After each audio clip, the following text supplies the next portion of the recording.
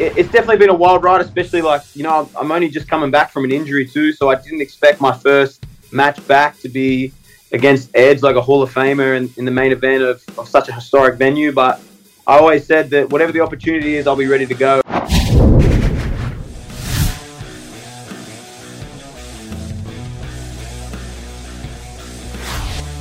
What's up, everybody? Welcome back to another episode of Out of Character. I'm your host, Ryan Satin, and this week on the show, this week on Out of Character, we've got Grayson Waller, recent addition to SmackDown. But when I say Out of Character, it's interesting because I think his real self is very true to his character, which he's going to get into in this episode. But I promise you, it is out of character. It is out of character. This is not in character. It's just he's definitely a real life character. So I think you guys are going to enjoy this episode. And before we get to it, just got to do a tiny bit of housekeeping. Make sure you're following WWE on Fox on social media to stay up to date with everything that we've got going on here. Twitter, TikTok, Instagram, Facebook, and of course, everyone's new favorite app, Threads. Make sure you're following WWE on Fox. Follow me on Threads as well if you're not. And if you're watching the video version of this show, I just want to say I appreciate you very much for doing that. I put the work in. We put the work in to make it look good here. But if you're not watching there, no one's seen it. So I'm glad you're on YouTube. But also, if you're watching on YouTube, just do me just a little favor. Pick up your phone and subscribe to the Out of Character podcast feed as well. That way, if you miss any of these episodes, you'll be covered on your little handy cell phone. So do me a favor and do that. I appreciate it very much. And if you feel inclined, leave a rating or a review as well. All right, got all that out of the way. Let's get to what you came here for, my conversation with Grayson Waller. Grayson Waller, welcome to Out of Character. I appreciate you doing this very much. How's your day going so far? Man, I got to be honest, life is good. Things are wild right now for me, but I know, things have been a little bit off for you, and I thought, man, I think Ryan needs the Grayson Waller rub, and here I am to help you out. What a good bloke I am. I'd actually say life's great for me right now. I just got married. I'm going on my honeymoon in a couple days. I'm chilling right now. That's exciting, and I've seen you on Twitter and stuff, man. You're punching above your weight, lad. Like you're playing a different sport, so you must be funny or something because it's not your head. Yeah, no, it's definitely the personality. Absolutely. I wouldn't say it's my good looks. Okay, well, if you have any advice for me, I'm really struggling in America having an Australian accent. It's been really tough, so still looking for a green card. So if you have some advice, let me know. I feel like, man, having an Australian accent in America is like the best thing you could have for getting girls. It's like having a cheat code in GTA, like all weapons on. Up, down, down, whatever that thing back in the day on GTA was. Like, I pretty much have that. Well, before I get too far ahead of us, I want to ask you what I ask everyone else when I start off this show, and that's how much of your real true self is there in the character that you play on TV? I think if you ask anyone that knows me, they would say that there's almost no difference. I don't particularly think that I play anything. I think this is really just me. But obviously when the red light comes on, it's a little bit amped up, but I don't think there's much difference at all. Have you always been this confident in yourself? Definitely not always. Obviously growing up and things like that, like I was similar to everyone, but, once I started getting into wrestling and that type of thing, I think once I realized I was good at it too, that kind of changed things up for me. Yeah, I watched a video series on your early days in wrestling. And one thing that stood out to me was just like how it seemed like the same person, but just so driven to get to the point where you are now. And so, or maybe even beyond that, world champion. And so it was cool to me to see how you've kind of had this passion within you since your first day in wrestling. So I know the documentaries you're talking about, and I actually put them out at the time. Australian wrestling, it can be hard to kind of get your name out there. And that was one way that I thought I could do it. And I wanted that to be as real as possible, kind of follow that like UFC embedded style kind of thing and actually show what it's like being a professional wrestler. And it's funny to look back on. There was a clip in one of those where I said, in 2 years, look back and I'm going to be the biggest thing in Australian wrestling. And 2 years later, almost to the day, I got signed. So when I went back to Australia in December, I stood in the same place and I said, in 2 years' time, you're going to look back and I'm going to be the biggest thing in all of wrestling. And the way things are going right now, I feel that's going to be manifested. Well, it is, man. I have thought you've had what it takes to be a top star in WWE since you first started in NXT. I was like, this guy is someone to watch out for. And since you've been called up to the main roster, it's only been more evident that you just have what it takes to be a star in WWE. And all the right things are happening along the way. I mean, I can't imagine the high you're on after wrestling Edge in the main event of SmackDown inside of Madison Square Garden in your debut match. So technically, if you asked a trivia question, who was the main event of the highest grossing WWE event in Madison Square Garden history? The answer is Grayson Waller right now. Who main evented that show? I did. So it's definitely been a wild ride, especially I'm only just coming back from an injury too. So I didn't expect my first match back to be against Edge, like a Hall of Famer in the main event of such a historic venue. But I always said that whatever the opportunity is, I'll be ready to go. And I made sure I was ready to go last week. Did he say anything to you after the match as well, besides what we saw on camera? I think the main thing is he said to enjoy it, because I think a lot of times we get caught up in what this is. And sometimes you're looking back on what you did rather than staying in the moment. And I thought that was really strong advice. There was a few moments there during the match where I kind of just stopped and looked out. And especially as an Australian, we don't get these opportunities very often. I think as an American performer, there's an easier way. So I kind of felt very lucky being where I'm from, and I kind of enjoyed that moment for everyone back home who's been supporting me and things like that. I have so much respect for people who come from another state, but even more respect for someone who comes from another country to try and pursue entertainment out here. Because I'm in California, I have a cheat code. There's auditions happening every day here. Mm-hmm. If I really wanted that opportunity, but for someone like you who's had to come from Australia and put it all on the line, take huge risks, and come out here, I find it so commendable. Yeah, and I've got to say, there were a few people who kicked down some of the doors that were put up for us. I think obviously Emma, the Iconics, Rhea Ripley, all those girls coming over here and doing so much, Buddy Murphy as well, they were the first ones to show the talent that Australia has. Because I think Australia has had the best wrestlers in the world for a long time. It's just no one got to see them. But now you look at the entire wrestling industry and all of a sudden we're taking over all over the place. So unfortunately, it's a lot of right place, right time being noticed. But I made sure down there that I did whatever it took to get the right eyes on me. And now we're seeing the payoff of that. So I want to get into more of you on SmackDown. We're going to get to that. We're going to get to your call-up and stuff. But for people watching this and for people like me who maybe don't know you as the person, when did wrestling enter the picture in your life as a fan?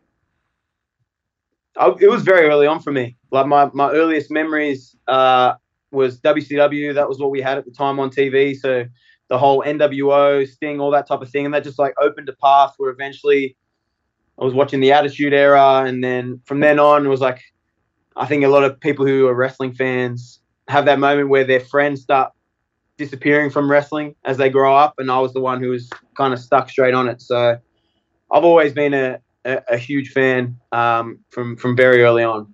Did you gravitate to the heels back then? It's funny looking back now because everything makes a lot more sense, because my taste in performer as I grew up kind of changed. My favorites early on, Shawn was number one for me early. After that, it was AJ Styles, and it was those guys with the crazy move sets and that type of thing. And then as I got older, I kind of responded more to the people who were deemed the villains, but in my mind, I think they were the good ones. You know what I mean? And that's kind of what I gravitated to. So I kind of went from someone who appreciated a work rate style to someone who appreciated more villainous sides of characters.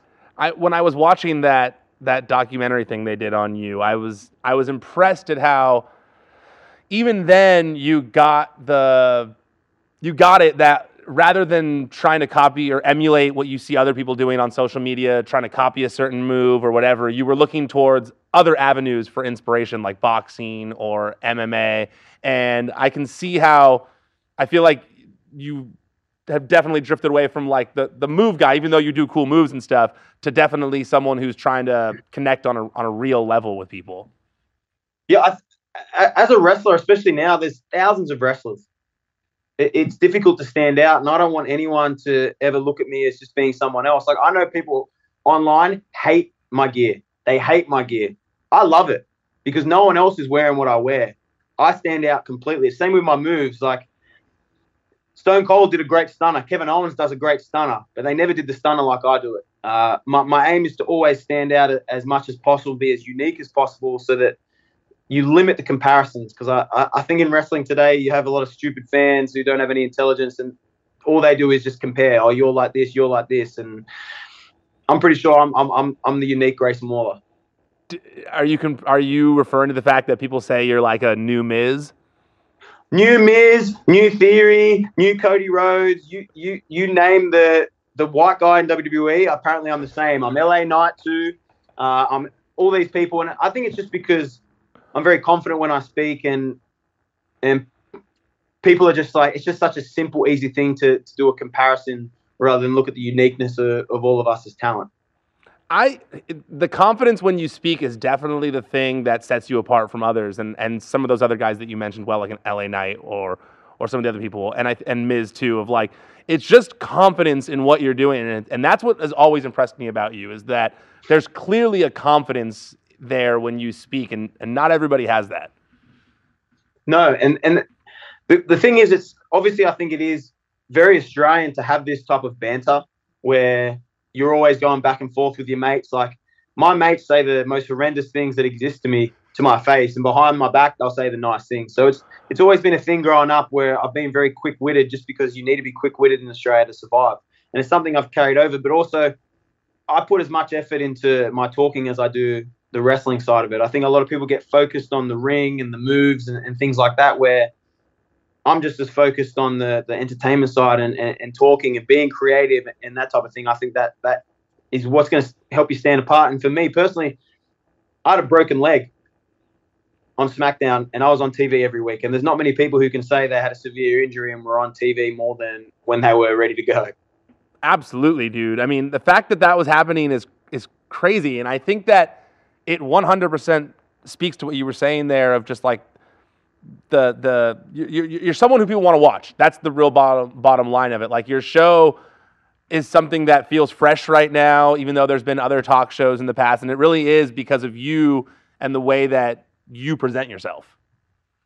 Yeah, I couldn't care less if people love me or hate me. Like, the opinions of the fans mean nothing to me. It's like, I only care about one person's opinion, and that's my opinion realistically. But whether you like me or hate me, I'm going to make sure that you want to watch me. And whether that means you want to watch me beat someone or you want to watch someone beat me up, that's all good with me, because you're still buying the ticket to come to the show. I was talking to Ciampa recently on the podcast, and he was talking about how, he just kind of tries to take advantage of social media too, and like post a video of him doing a promo that he found interesting, and then that promo made it onto TV. And I felt like you're doing a great job of doing that as well, of just like, even when Madison Square Garden, the video you made on TikTok where you're like going through the subway and making fun of people along the way. I don't think people do that enough to where they want to build the character side as well and make people actually want to see them get beat up. No, a lot of people say, they'll go on, I work the hardest, I'm the hardest worker in the room, but then you never see any content of them online unless it's something they share from WWE. So I don't think that's actually, working hard. I'll give you an example of something that there was a NXT show last year. I think it was the Worlds Collide show. And I wasn't on the show. It is what it is. But we have promo class at the PC, and I had an idea. Basically, it was a thing that I wanted to talk about, how my mum was really upset with what I said to Apollo Crews. And then at the end, I told her to kiss my ass. So I did it. And then all of a sudden, 2 days later, I'm on the show saying that exact thing word for word. So you put in those little bits of effort. You show you want to be part of the show. You show you care. And I think you get rewarded. Yep. And you have been putting in the work. I mean, I saw it in that video. You're working even back then as hard behind the scenes as you are now, probably doing more so now because of the insane schedule you have and the training that you have around you. But I do think that, the people who are putting in the work are definitely gonna move ahead of the others. And I think it's very clear that you're going to be moving ahead of people in a short amount of time. And I think so too. And even if you look at like NXT, there's a lot of talented people in NXT. And I know when 2.0 started, Grayson Waller wasn't the face of that. But I let my hard work do the talk. And when it come time to the first draft, since 2.0 started, Grayson Waller was the name getting called. So I think my work speaks for itself.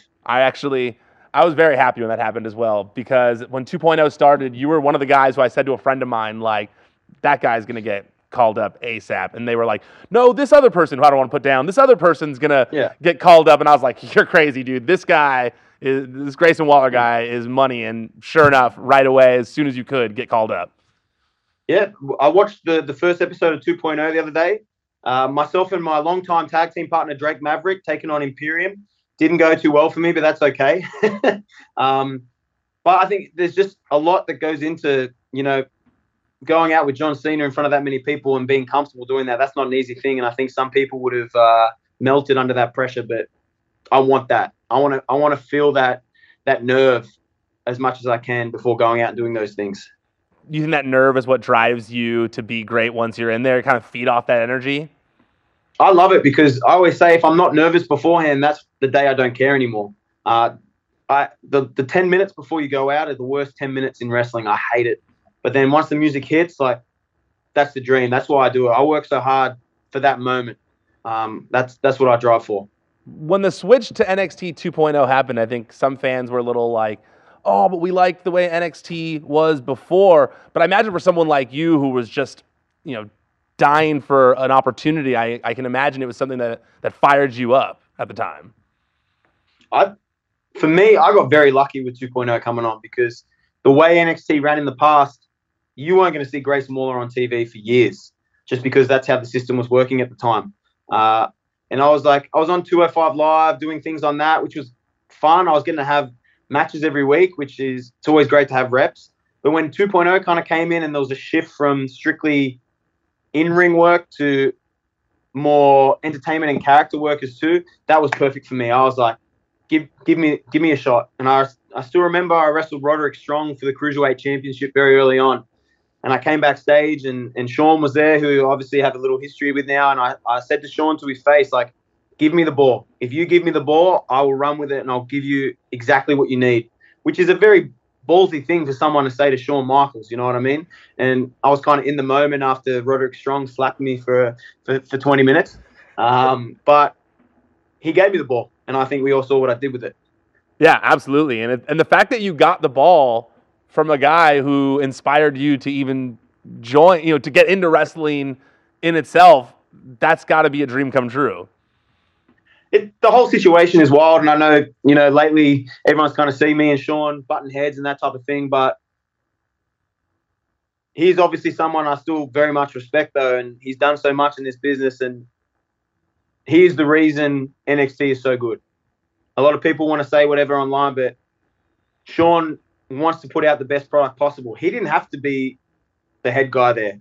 He could have gone to his ranch and moved on with his life, but he wanted to come in and he wanted to help the next generation, which I very much respect. And even getting to be in the ring with him.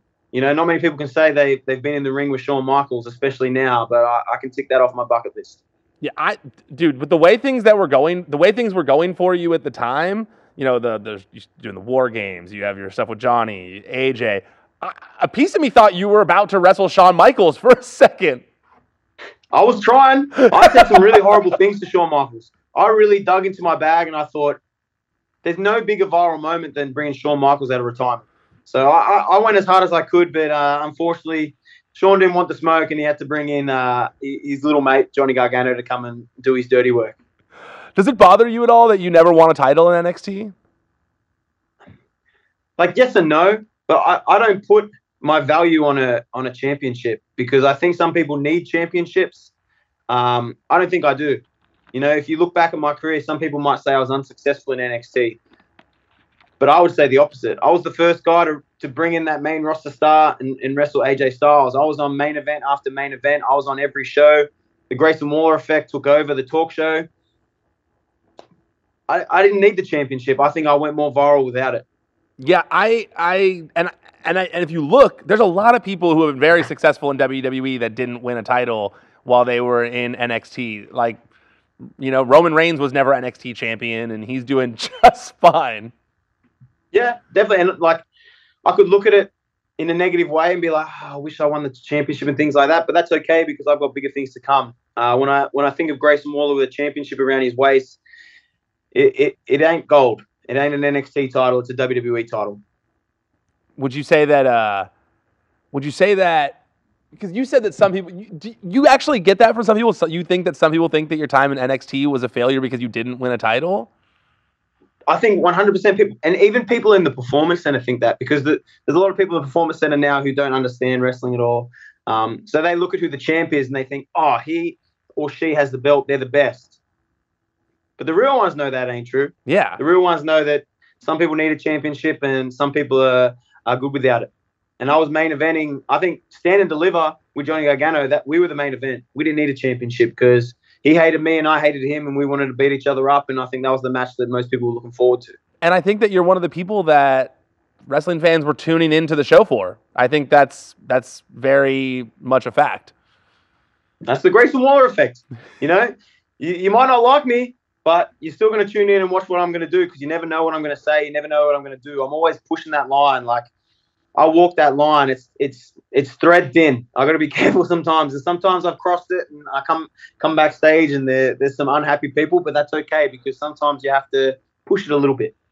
It's funny you talked about the Australian thing and busting people's balls. I was thinking like, I should have grown up in Australia. I wish I could because I do that with people and then I find out after they're like, oh, that person thinks you're mean. And I'm like, wait, no, I just do that with my family. That's just like what we do with each other. Americans have zero banter. They do not understand banter. It's horrible. I had the other week I was traveling with Pretty Deadly and we went to get our rent-a-car and we were asking the guy about food late at night and he said something where he was like, oh, I go to the gym a lot, so there's a Taco Bell. And I went, oh, we can tell.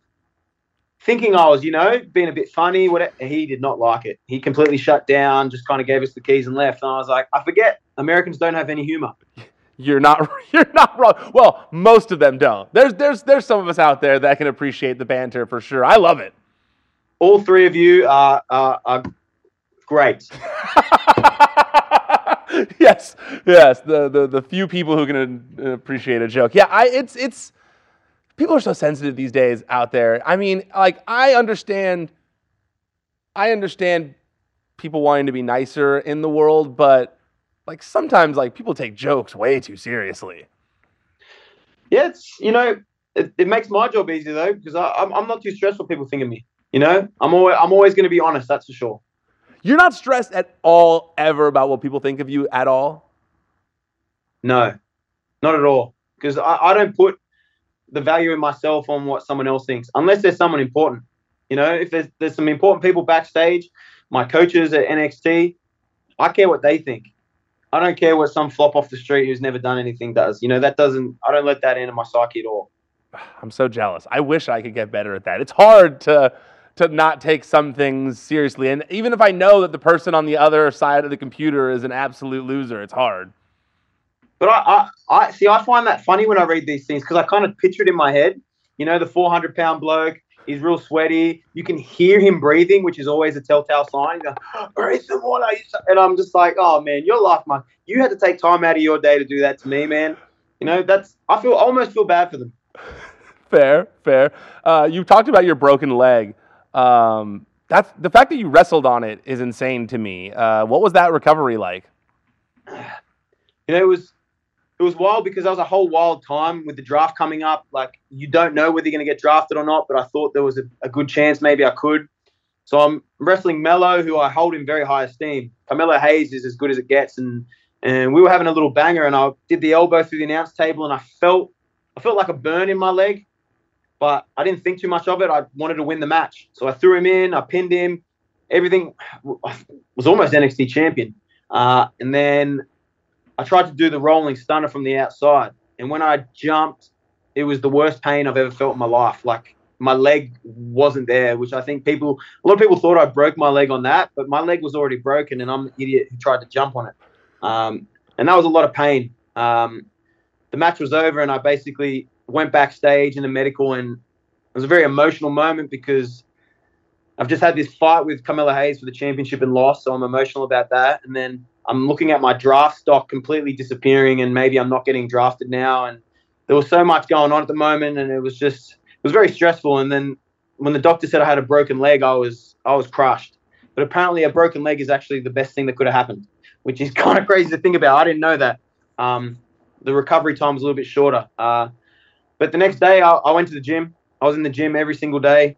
I used it as a motivation. But the rehab was rough. It wasn't fun. I wouldn't like to go through that again, but it kind of gave me some perspective on how much I love being in the ring and how much I love what I do. And I wasn't going to let the injury hold me back. If anything, I was going to make sure that when I came back, I was better than ever. That's crazy. So the broken leg was actually a godsend to you then, that it wasn't worse. That's wild. In some ways, yes, but I think I kind of had the choice to go two ways, and I chose to use it as a positive. I remember the first person to come into medical was actually Shawn Michaels, and I cut. I probably the best promo of my life when he came back because I had so many emotions going. I just let everything out at once. I wish someone filmed it. But once I did that, I felt much better.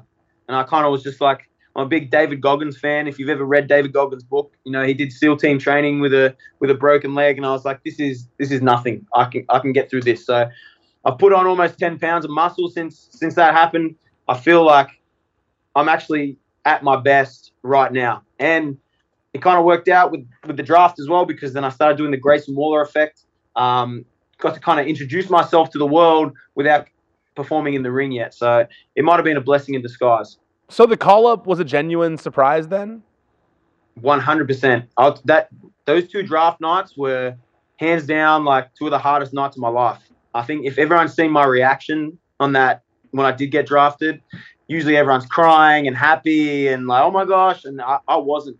I was frustrated that I was picked last. I think the first draft night was SmackDown, and they asked me to come in, and I'm assuming I broke my leg like not long ago. I'm in pain. I'm on crutches. I have a moon boot that I'm like, if they're gonna bring me, then I'm gonna get drafted. And I sat there for 3-4 hours, however long it was, and my name didn't get called, and I was frustrated. And obviously, all the names that did get picked deserved it. I got to sit there with Indy Hartwell, and hearing her name as an Australian, that made me very, very happy. But then I go to Raw a few days later. I'm still in as much pain, and I had to sit through the whole show, and my name doesn't get called. And I was hot. I was frustrated. I felt like I was good enough, even with a broken leg, to get drafted. And I was kind of looking like, what are they doing? They're missing the boat here. And then obviously I ended up being the last pick, and I kind of used that as a chip on my shoulder. Maybe it's not a chip that exists, but I work best when I feel like I'm up against a wall, and I use that. And if anyone sees the interview that I gave straight after, that is a completely real Grayson Waller right there saying how I feel. I use the last pick as like a motivation to show the world that they were wrong. Yeah, I love that video when you got drafted, because normally in those videos it's like real like emotional or teary-eyed or all these things, and you were just like you were just in it, you were just in it, still doing your thing and just clearly fired up from what was going on. Definitely, because it's everyone's dream to go to the main roster, and it's my dream, but also I felt that I should be drafted. I felt I'd done so much in NXT, and especially the last few months, I kind of proven myself to show what I can do. So when they called my name, I was ready to go. If they needed me to have a match that night, I would have, even though my leg was hurt. And and it was just a strange vibe. It's not what I expected to happen when I got drafted, but it is what it is. It must have felt reassuring once you came onto the main roster and you got to start doing the Grayson Waller effect. It had to have been reassuring that they started putting these big names, high-profile names on the show, because it really did start the show off, your talk show that you have there.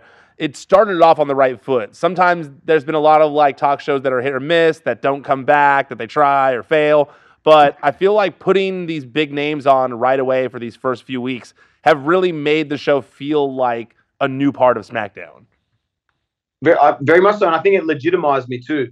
Being in there with AJ, Asuka, Charlotte Flair, like these are the biggest names in the company, and people didn't know I was hurt at the time. So like the first one I did with AJ, I still had to wear my boot, so I'm hiding behind the table. People still didn't know, but just being across from them, I think legitimizes me because they're kind of showing that I'm on the same level that they are, and getting to be in there with those kind of stars, like I'm learning the whole time too. I'm sitting back, I'm watching how they perform, I'm keeping an eye on everything, and I'm making sure that I'm getting as much as I can from the experience being in there with them.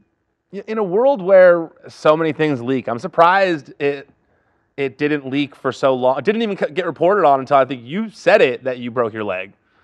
This is why anyone who gets their news, no offense, Ryan, because I know you like breaking news. No, former news guy, so go ahead. I don't break news anymore. Once a news guy, always a news guy. Okay.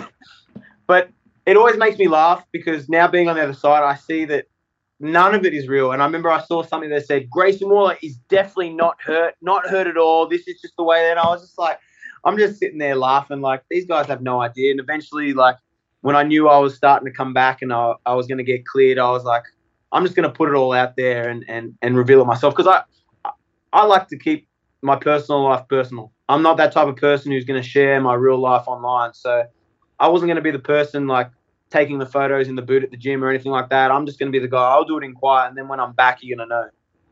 Yep. Yeah, absolutely. It's funny. It's funny that you say that about once you got there, realizing that they're very wrong a lot of the time. I only recently got to go backstage for the first couple of times because of this job. And that was my first thought when I was back there, one or two times. It was like, oh, this is like nothing like any of the people who report on this make it seem, myself included when I was doing it. I love it because I can mess with it so easy. If I want something to be in one of these wrestling news headlines, I can make it happen. And it just makes me laugh so much how easily manipulated they are. And if they do say something that's wrong, they never get called out on it anyway. So I'm like, we may as well have some fun with it. I think, who was it? Indy commented underneath the video going, oh, I thought Grayson Waller wasn't hurt at all, which made me laugh a lot because we all sit backstage and laugh. Like, no one takes it to heart. It's just a bunch of, unathletic flops wishing they were doing what we're doing. It's funny that you say that, yeah, because so much where I'm like, yeah, what were they, like, where did that even come from? Or what was the thought process behind that? And then I look at it and I go, well, people say kayfabe isn't alive anymore, isn't still there. But I completely disagree because there's things like that, like you said, where it's just evolved and, it's so easy to manipulate the masses in wrestling. And that's still kayfabe to a certain degree. It's a beautiful thing. If you're intelligent enough, you can play with it. Like, it's not like no one knew. I'm at the PC every day doing rehab. Everyone at the PC has seen me. Everyone knows what's going on. But part of the magic of what we do is we can mess with you and we can make you think this is real and this is real and this is real. And you're never going to know. That's the best thing about Grayson Waller. You're never going to know the real me. There's like 5 people in this world who actually know me. And other than that, you don't know anything. Who are those 5 people? I'm not giving them away. Come on, Messi. This is a news guy in you. You're going to try and put this on TMZ or something. I ain't falling for your games.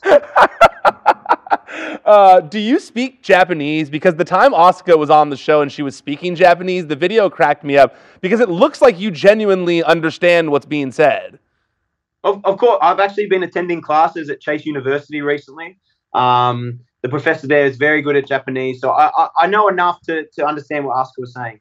That's amazing. Yeah, because you laughed at one point at the joke that was said, and then I thought it was just kind of like a character thing, kind of like pretending you knew what was being said. And then when I saw the subtitle one, I'm like, wait, no, he laughed at her actual joke that she made. Come on. I'm a very intelligent guy, okay? I can pretty much speak any language if I need to. Enough, at least. Enough to go, hey, what's your name? Would you like to go out for dinner? And things like that, Take advantage of that Australian accent when you're in different areas. How's it going, love? Do you know somewhere to eat around here? Bloody hell, I don't know anywhere. It's good. How long were you when you're reading about you? It says you were a history teacher. How long were you a history teacher for? So I was a teacher like 8 years all up in the end. It was kind of my side gig, wrestling, which was very funny. If anyone seen me on the Independents, I had bleached blonde hair, fake tan, like all that type of thing, and I'm going in and I'm teaching you your kid high school history. But it was a kind of thing in Australia. We can't make a living on an independent level. There's maybe 3 or 4 guys who can actually do that. So pretty much all of us had jobs on the side, those type of things. And lucky for me, I wanted to make sure I had something to fall back on early on, and especially like a full-time career, just in case, you never know when you get hurt or things go wrong. Do you ever have any old students that are like, dude, like you're killing it, or posting about you and stuff?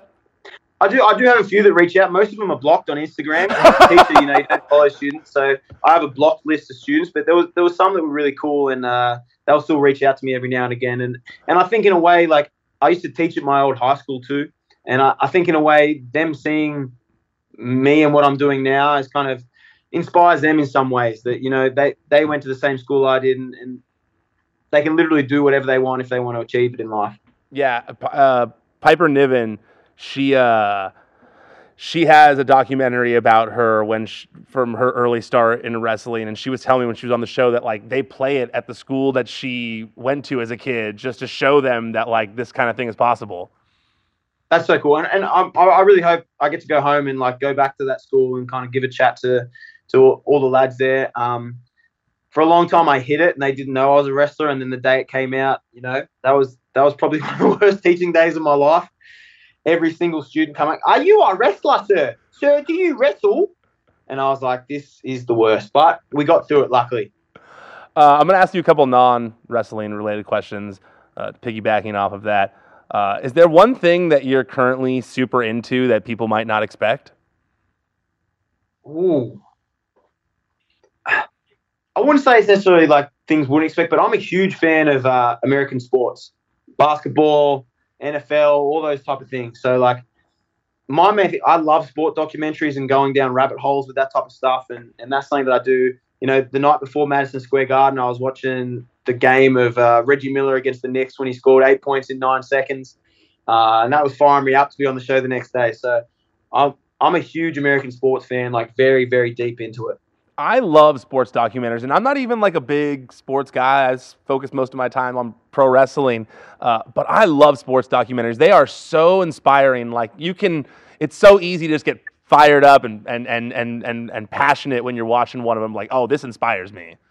Very much so. And like the night before the Garden show, I was watching. There's one on YouTube that's basically about Conor McGregor when he fought at Madison Square Garden and he won the lightweight title. So he had the 2 belts. And it was like 1 a.m. in the morning, and I was ready to run through a wall. Like if they put me in there against Edge right then, that would have been the best moment, because that stuff just fires me up, seeing other people, succeeding in what they're doing. Yeah, it can be some just like random sport too. Like it doesn't even have to be one of the big ones. I can always find inspiration in all of them when people like just put so much into winning and making something happen. You're like, oh yeah, I want to be like that. And very much, and for mindset stuff, as a professional athlete, like, you have to find people with a similar mindset. And that's why I look at guys like Kobe and Connor, outside of sports like David Goggins, those people who are willing to do whatever it takes, put in that extra effort to make things happen, manifest these situations. Like I choose to fill my brain with those type of things, and I think that helps a lot. Are you a big reader?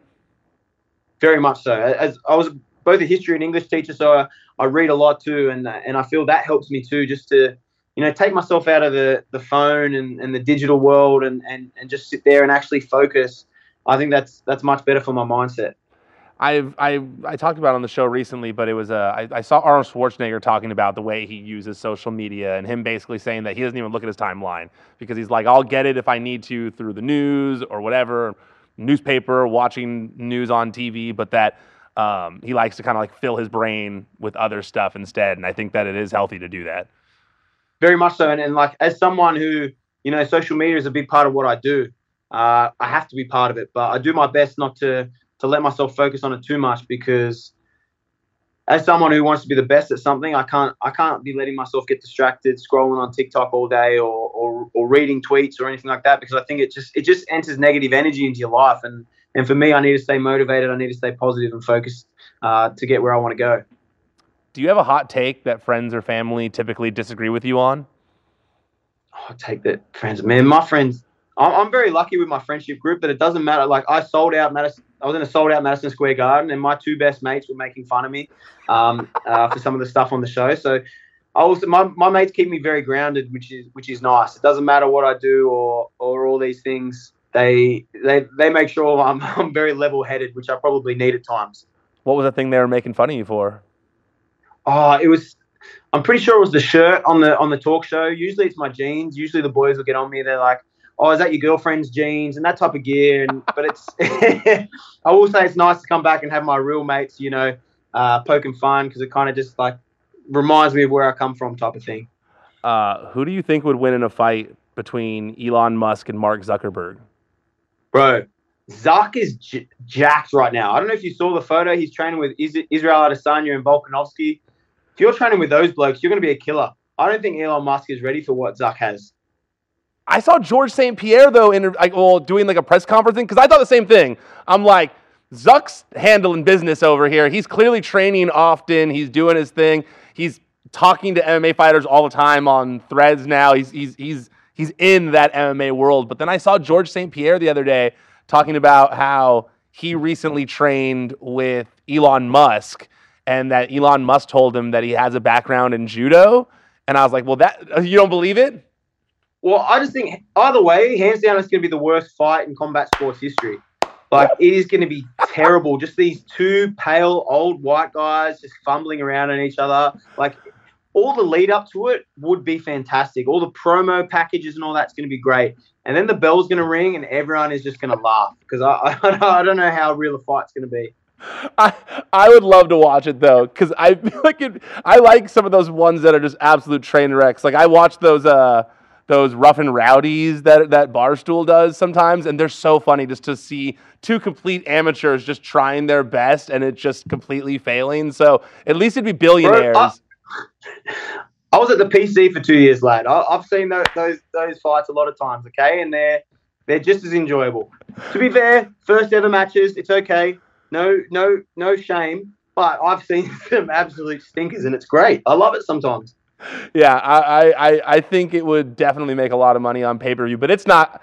There's no way it's actually going to happen. There's no way. No, because what? They don't need the money, so why are they going to do it? That's exactly why. I see it and I go, like, most times it's like two celebrities or one needs the money or both of them need the money or whatever. But these guys are like super billionaires who are not focused on this whatsoever. No, they just need to go spend some time with their wives and their kids and just focus on that stuff, I think. It would probably be better for everybody if they did that, yes. I don't know if Elon Musk, I don't know. He doesn't seem like he wants to be doing that, though. He's much more focused on like flying to space and stuff. Yeah, and being a full-time troll, it's kind of it's a difficult life. Yes. Balancing both those sides.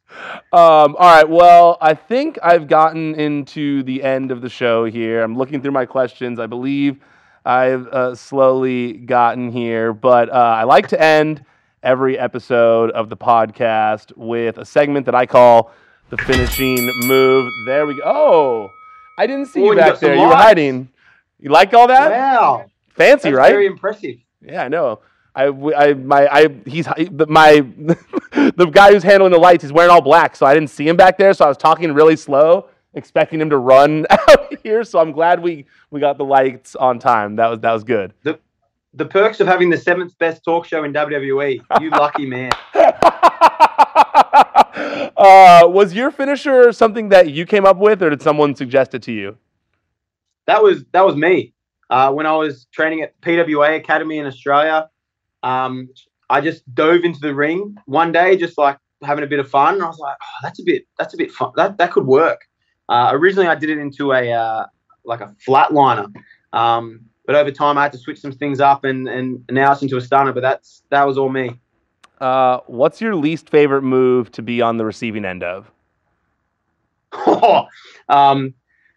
There's so many. I took that power bomb from Edge on Friday on the floor. That wasn't fun. But the answer has to be Bron Breakker's spear. Oh, dude, it's like I've been hit hard before.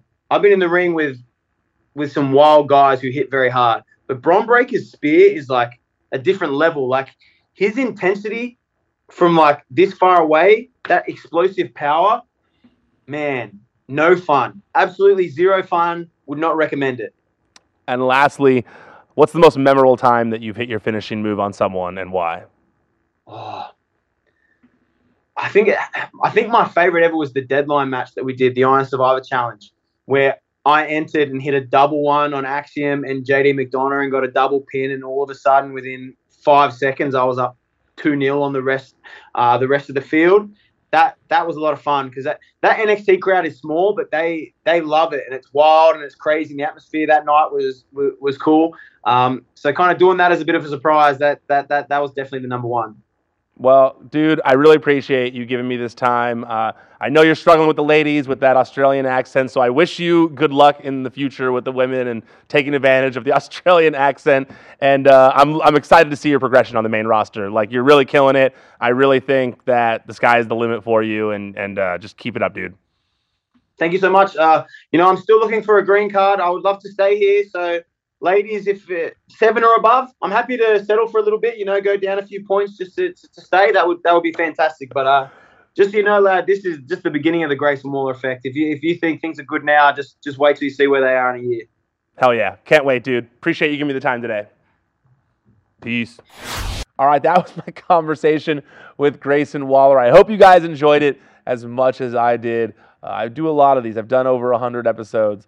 And I think that is the first one who has busted my balls the most on here.